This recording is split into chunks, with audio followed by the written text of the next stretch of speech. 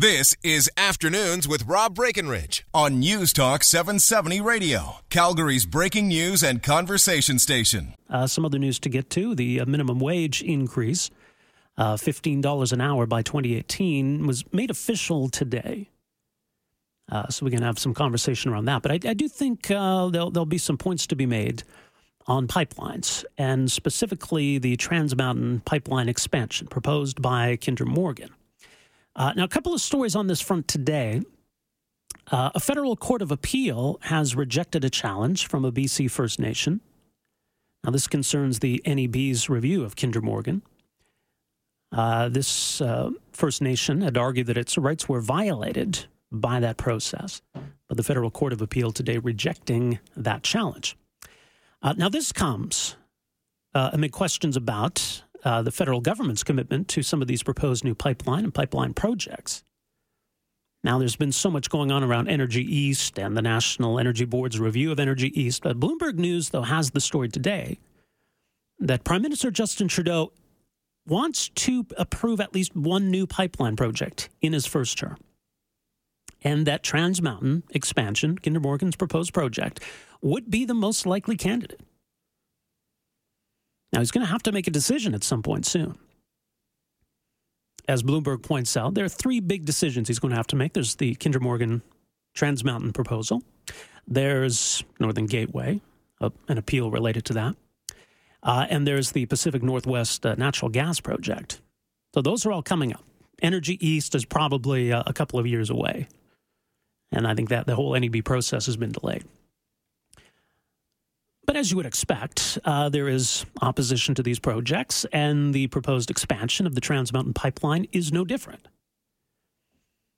Joining us on the line is Carl Perrin, represents a group known as BROKE, that's Burnaby Residents, opposing Kinder Morgan expansion. And Carl joins us on the line here today. Carl, good afternoon. Welcome to the program. Yeah, thank you for calling. Well, I appreciate you making some time for us here today. I think it is important to understand what the motives are on the part of those who oppose this project, because I think there is support in Alberta for it. So, Carl, give me an overview of what it is your group is concerned about. Okay, first is the Burnaby Board of Trade is concerned about earthquake, and we are also very concerned about a major earthquake which would possibly trigger a fire at the tank farm.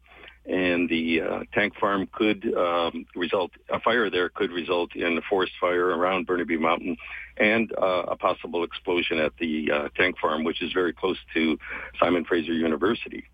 Now, the other thing is the possibility of a spill into our waters, and our tourism industry is really dependent on having a good reputation, and so there's the potential for 200,000 tourism jobs to be affected.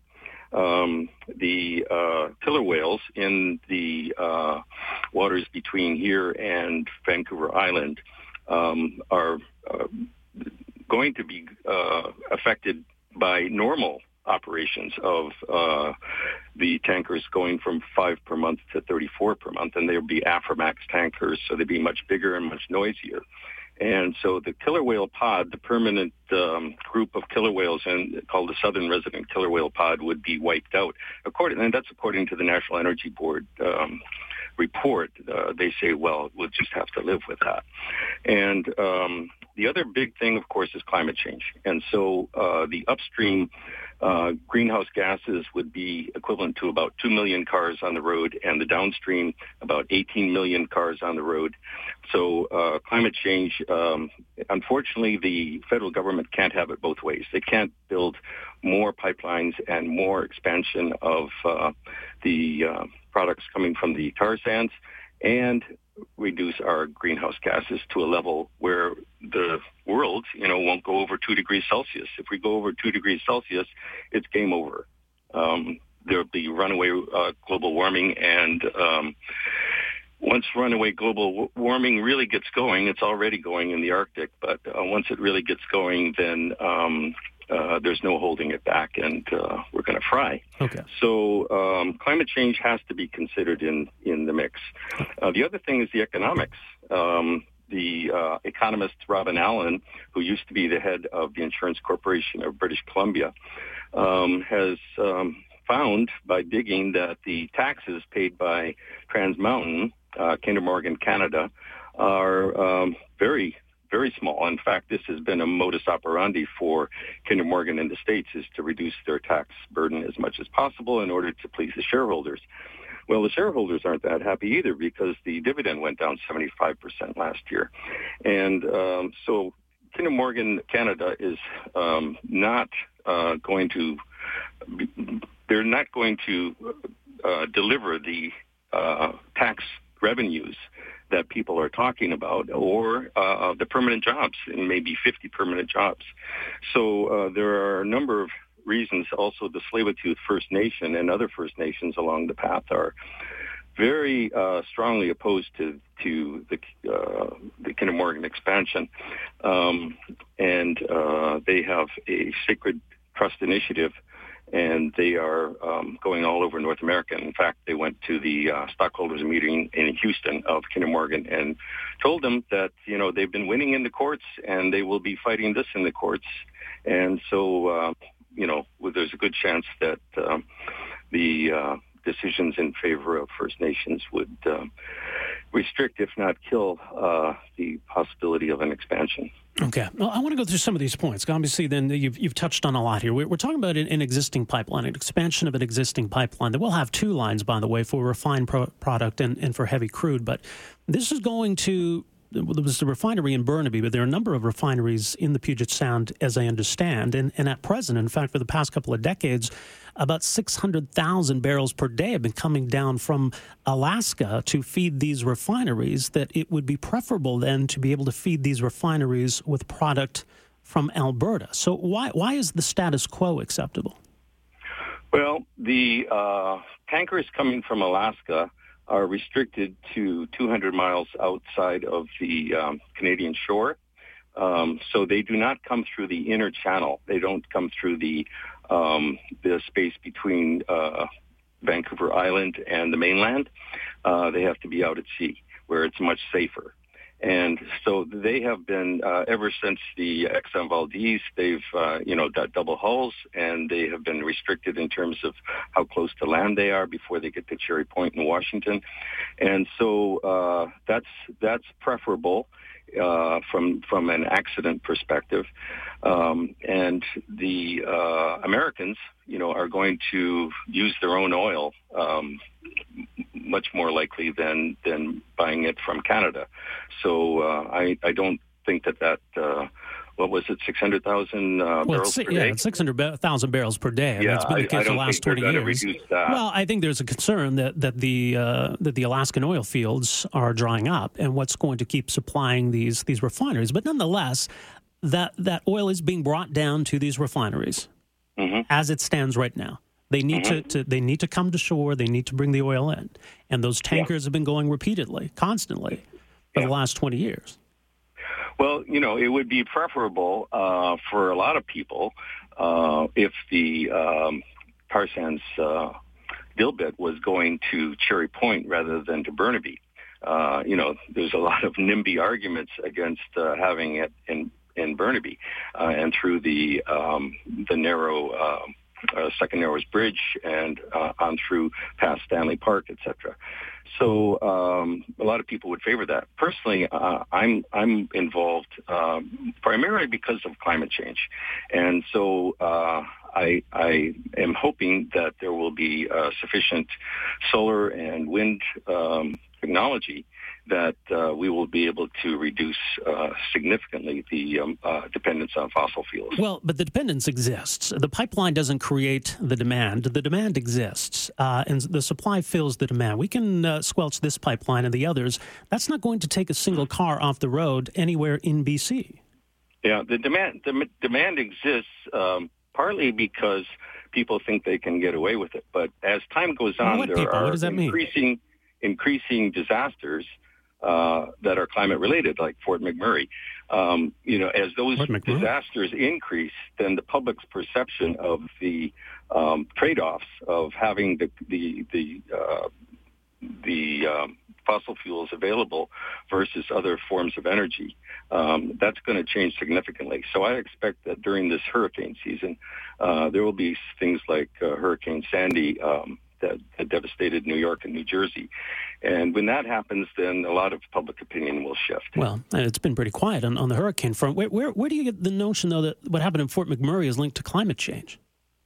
Because the El Nino was enhanced, and then also there was what's called the blob, a 10-year cycle of warm water that was off the coast of British Columbia, and those coincided, and they are enhanced by the the surface temperature of the ocean is getting warmer.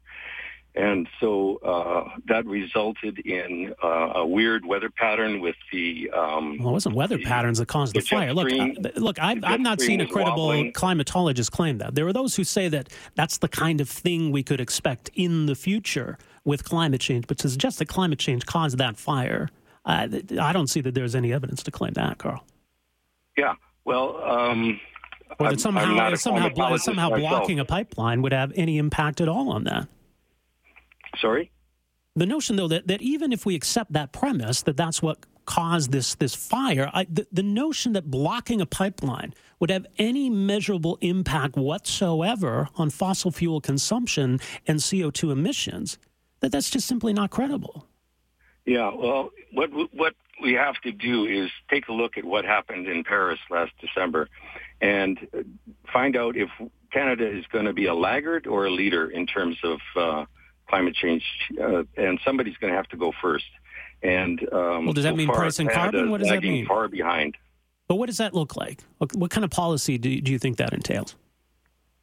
Well, a fast turnover to solar is the first thing, because the price is coming down rapidly in terms of solar energy.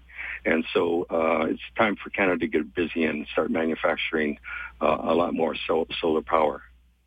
Well, okay, we can do that, Carl, but I mean, doesn't it seem naive to suggest that we're just going to get off oil tomorrow in the process? Do you not think that it's possible to have a regime where we have a price on carbon, we have stringent environmental policy, but we're still an oil-producing country? Well, I understand. But can we be both, is what I'm asking you. I've been fighting climate change since 1993. Well, that's great, but can we be both? What? Can we be both? Can we be responsible environmentally and have strong climate change policies and still be an oil-producing country? No. And that's the dilemma for Trudeau, is because he's promising both, and he's going to have to choose one or the other. Why does it have to be one or the other, Carl? Because you know full well that if we stop, someone else is going to fill that void. As you say, the Americans are going to try as they can to get oil to those refineries in the Puget Sound. They're building rail lines, Carl, from the Bakken oil fields to try to feed these refineries. Someone's going to fill that void. Well, as I say, as these disasters increase that are partially or completely attributed to climate change, then public perception will change enough, I hope, so that our next generation won't be facing wars and starvation in 2050. Can putting a price on carbon reduce consumption and therefore emissions? Yeah. Okay, so wouldn't you prefer that nations that are supplying the world's oil market are nations that put a price on carbon, that are reducing emissions? Oh, definitely.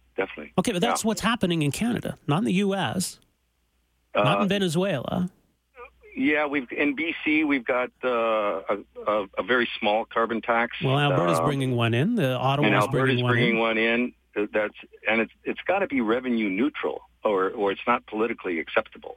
Well, I'd agree with that, but the fact is that it's happening.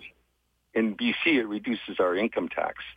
And so we can increase it further and then further decrease our income tax. And so that's what a revenue-neutral carbon tax does. Okay, and well, you're making an environment, or rather an economic argument that I'm supportive of. My point is that BC has a carbon tax. Ottawa is going to be imposing a carbon tax. Alberta is going to be introducing a carbon tax. You just conceded that carbon taxes are an effective way of reducing consumption and reducing emissions. Right. Okay, so you suggested that we can't do both, that we can't be an oil-producing country and be a leader in pricing carbon and reducing emissions. But that's precisely what we're doing. The whole point of carbon taxes, which I favor, carbon revenue neutral carbon taxes, is to reduce consumption of gasoline. Okay, right, and so that means a reduction in the output from the tar sands ultimately. What's going to replace gasoline, though? Solar power for one thing, electric vehicles, and especially electric vehicles where the electricity comes from hydro, and from solar, and so once electric vehicles get going, then which are quite efficient because the motors don't require much repair, so repair costs will go down dramatically once electric vehicles are being mass produced. And so that will help a lot in terms of people moving around. But the other thing is going to be public transit. Has the carbon tax in BC resulted in an increase in solar-powered vehicles? I doubt it. No, it's known to decrease gasoline consumption. That's been proven. But it's so small, it's not making a significant So you're difference. talking about a need for direct subsidies? No. Well, how are we going to develop solar then? In terms of solar?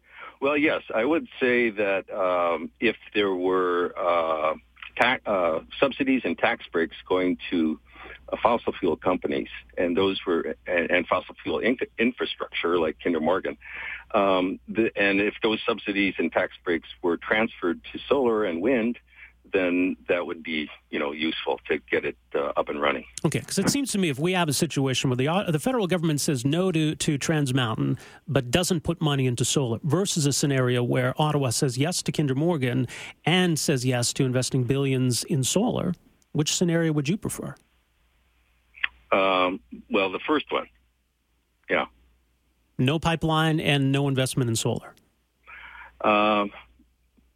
I think that the solar is going to be cheap enough that there won't be a need for that much subsidy because right now it's taking off in China and in California, and so that the market itself will drive a lot of the development of approving solar. this pipeline wouldn't stop that?